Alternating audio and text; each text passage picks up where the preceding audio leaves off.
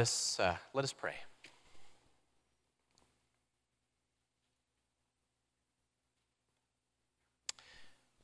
Holy One, you are the source of everything. From the beginning of creation, Big Bang, flinging stars from one end of the universe to the other, we give you praise for your mighty acts in creation. And yet, O Lord, you tell us that you are the God of small things. You are the God of slow-moving mercy, justice, and peace.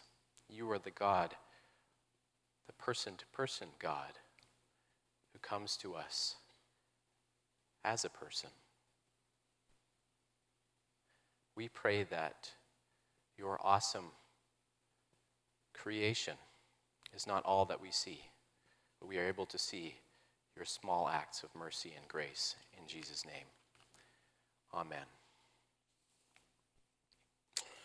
So this week we continue through Mark's story of Jesus. Jesus and co find themselves inside the Jerusalem temple, the beating heart of his people's religious life. I mean, you can think of those beautiful photos of Mecca or the Vatican to get an idea of what's going on here. Huge crowds, festival season.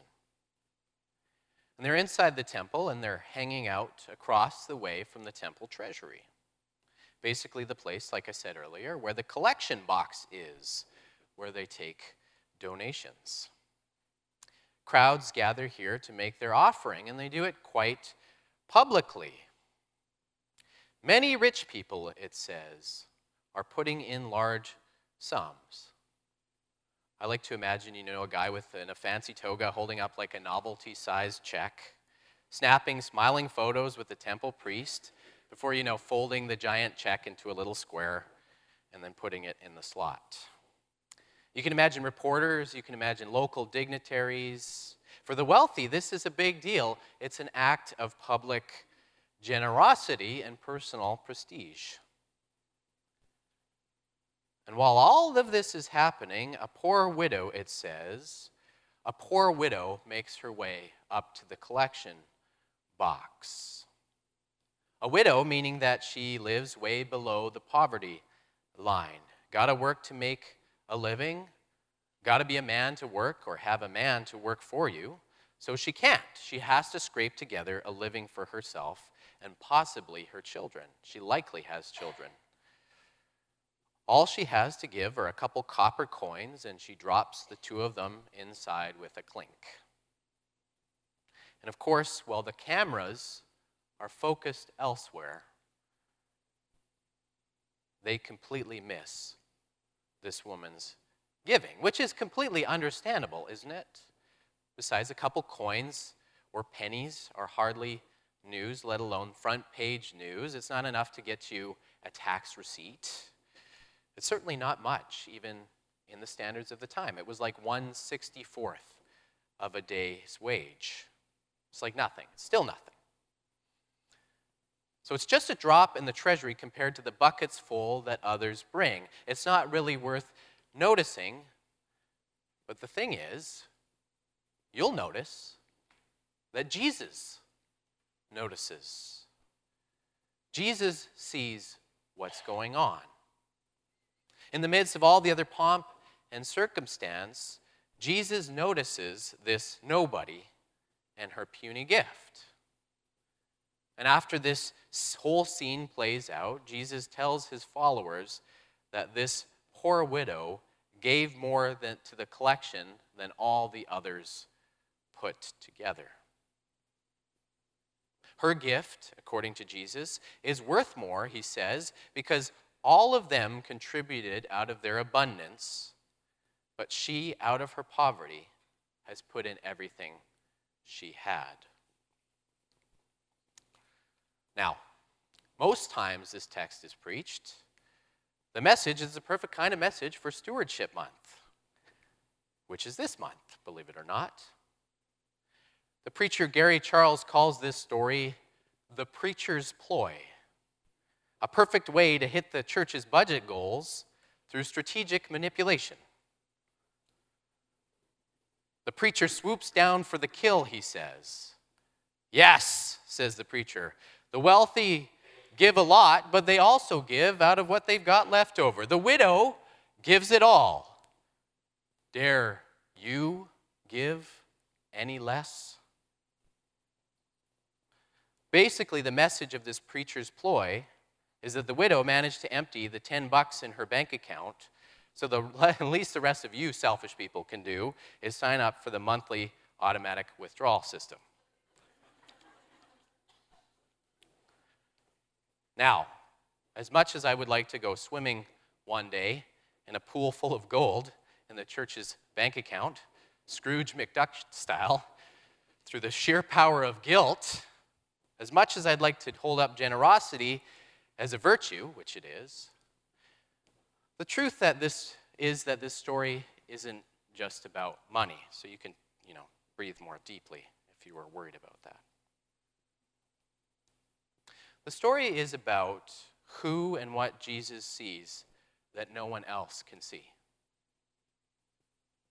While everyone else is focused on the great public displays of the wealthy and famous, Jesus' eyes are drawn to this poor widow, this nobody. Like I said, widows in the Bible are right at the lowest rung of society's ladder. The widow comes in under the radar. Her gift is almost microscopic. It goes unnoticed, unseen. And to the world, her life is irrelevant, and this act is virtually nothing in the big picture of things. But it's a genuine act of giving. One that matters more, is worth more than all the rest combined. So even though no one else sees, Jesus sees. He sees it, and he not only calls it good, he pronounces it great. Because in Jesus' eyes, her small act of giving, what little she had, is more important than all the gala fundraisers in the world. The story isn't just about money.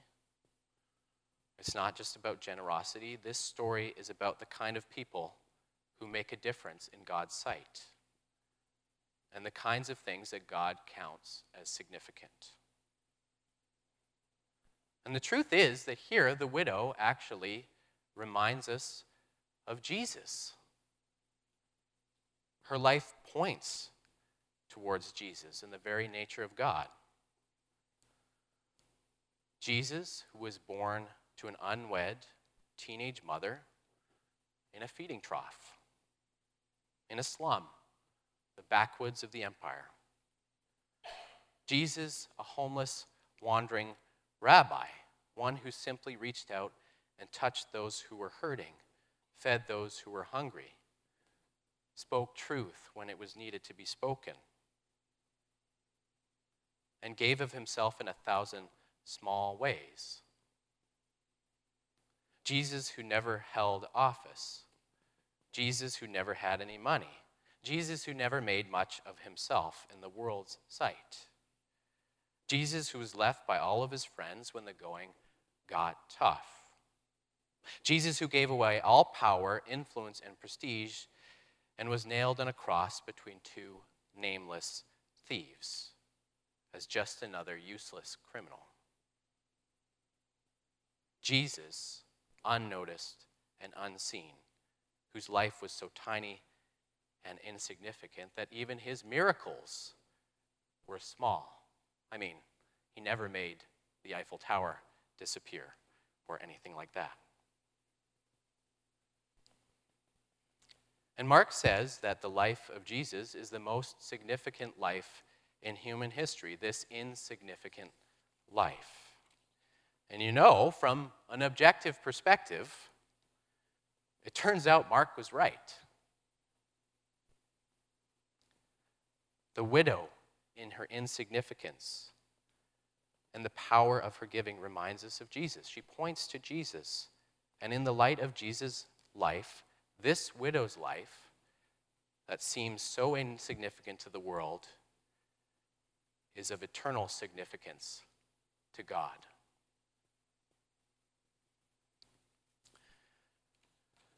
Because the truth is that we're always chasing the wrong things and looking in the wrong places for what we need.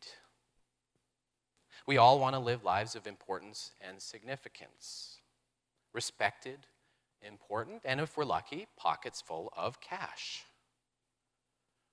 Or in jobs where people will finally respect us and give us our due, and nice houses filled with stuff where we can feel safe from all the bad things in the world.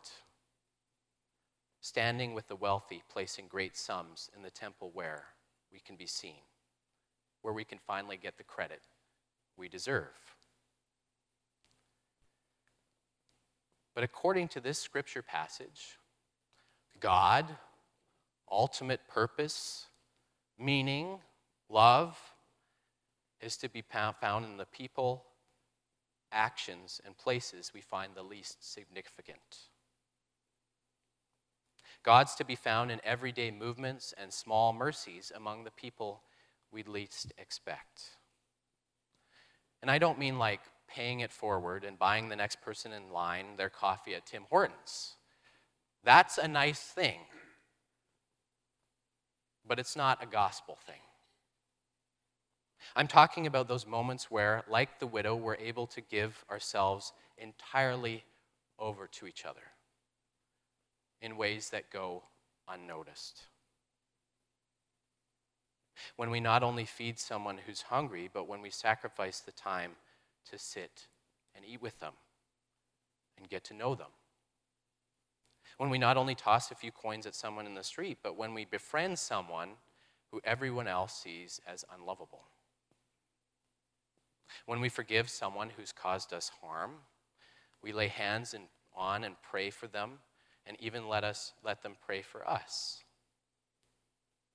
When we take time out of our days, putting all the other important things aside to visit people who are sick. When we don't just post about social justice on social media, but get ourselves in the thick of other people's lives. And even the small act today of worship, when we sacrifice a sleep-in and Sunday sports for a measly couple of hours out of each week to remind ourselves and our children that our lives are not our own. These are the things that God sees, believe it or not. These are the things that Jesus pronounces to be significant and signposts to his kingdom.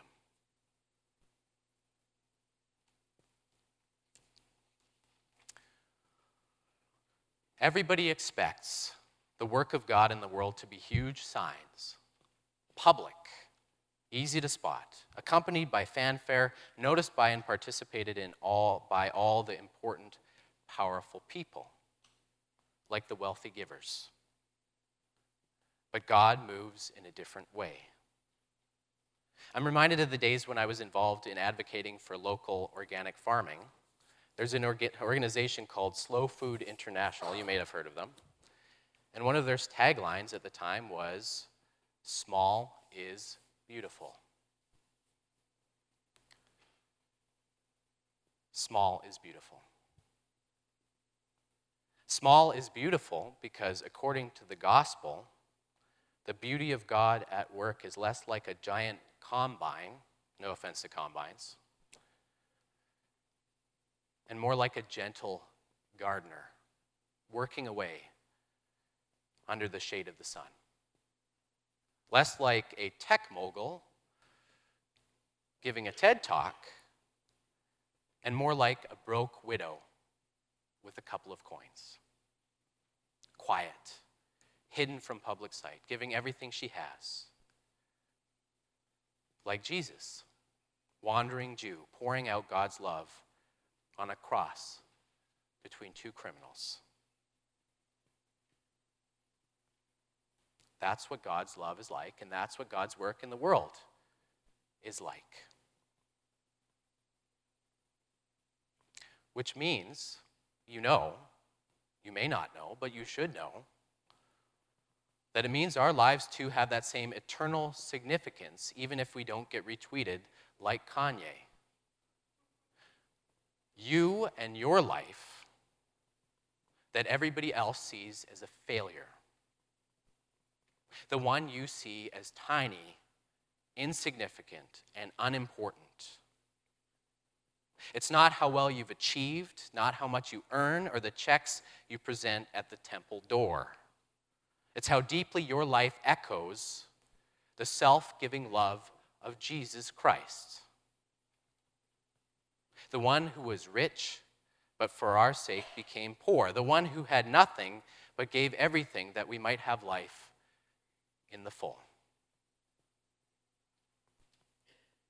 Because all these acts of self-giving love, no matter who we are or where life finds us, the things that nobody else notices, the things that seem so unimportant in the grand scheme of things, Jesus says that these are the things that truly matter in God's sight. These are the people that truly matter in God's sight. Because these are the very things and people that Jesus sees and pays attention to. These are the things that God notices and the very things that God uses to build his kingdom, to reshape the world into the way that it's always intended to be, created to be, destined to be. And it's all done under the wire, out of sight. Won't even show up on your Google search.